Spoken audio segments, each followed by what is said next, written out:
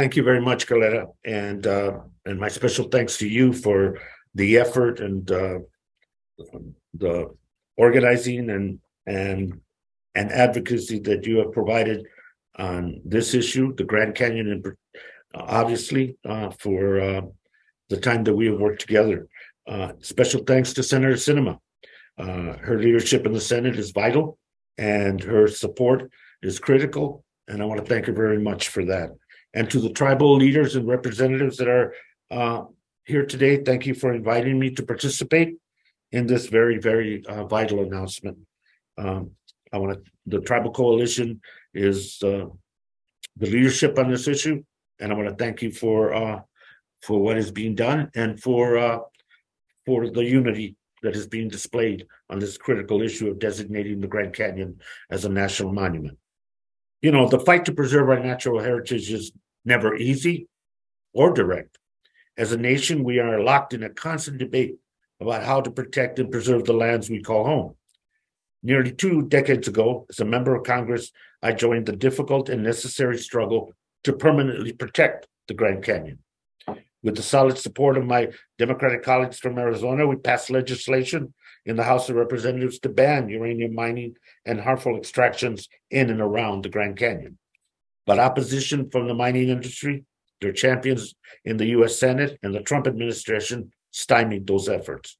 While President Obama had the wisdom to put a moratorium on uranium mining for the Grand Canyon, the Trump administration attempted to dismantle these critical protections. Now, coupled with the Republican majority in the House's passage of H.R. 1, an obscene handout to big oil and multinational mining conglomerates, the threat and the danger to the Grand Canyon is greater than ever. H.R. 1 will make the Grand Canyon an expendable commodity. It will exploit, sell, and trade this iconic public land for private profit. If they're willing to do it to the Grand Canyon, then none of our lands are safe from this kind of unbridled greed. I joined the struggle late, as I said, in my role in Congress. I say late because since time immemorial, it is the indigenous people, the tribes, who have served as the principal protectors, guardians, and stewards of the Grand Canyon, their real and spiritual home. Their history, their identity, their sacred beliefs are inseparable from the canyon. I cannot adequately thank the tribal representatives and their people for the adversities they endured while providing our entire country this opportunity to balance our climate transition with justice. They deserve our gratitude and our respect.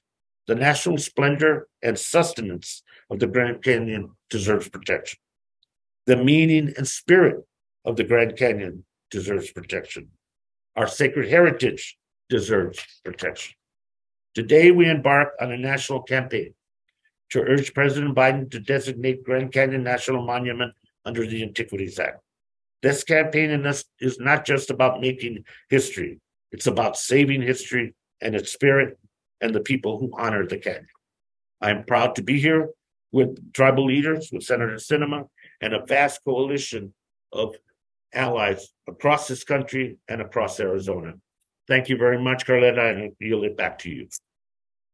Thank you so much, Chairman Raul Grijalva. I'm going to go ahead and take this time to call upon Colorado River Indian Tribe Chair Amelia Flores. Please make your statements to the press.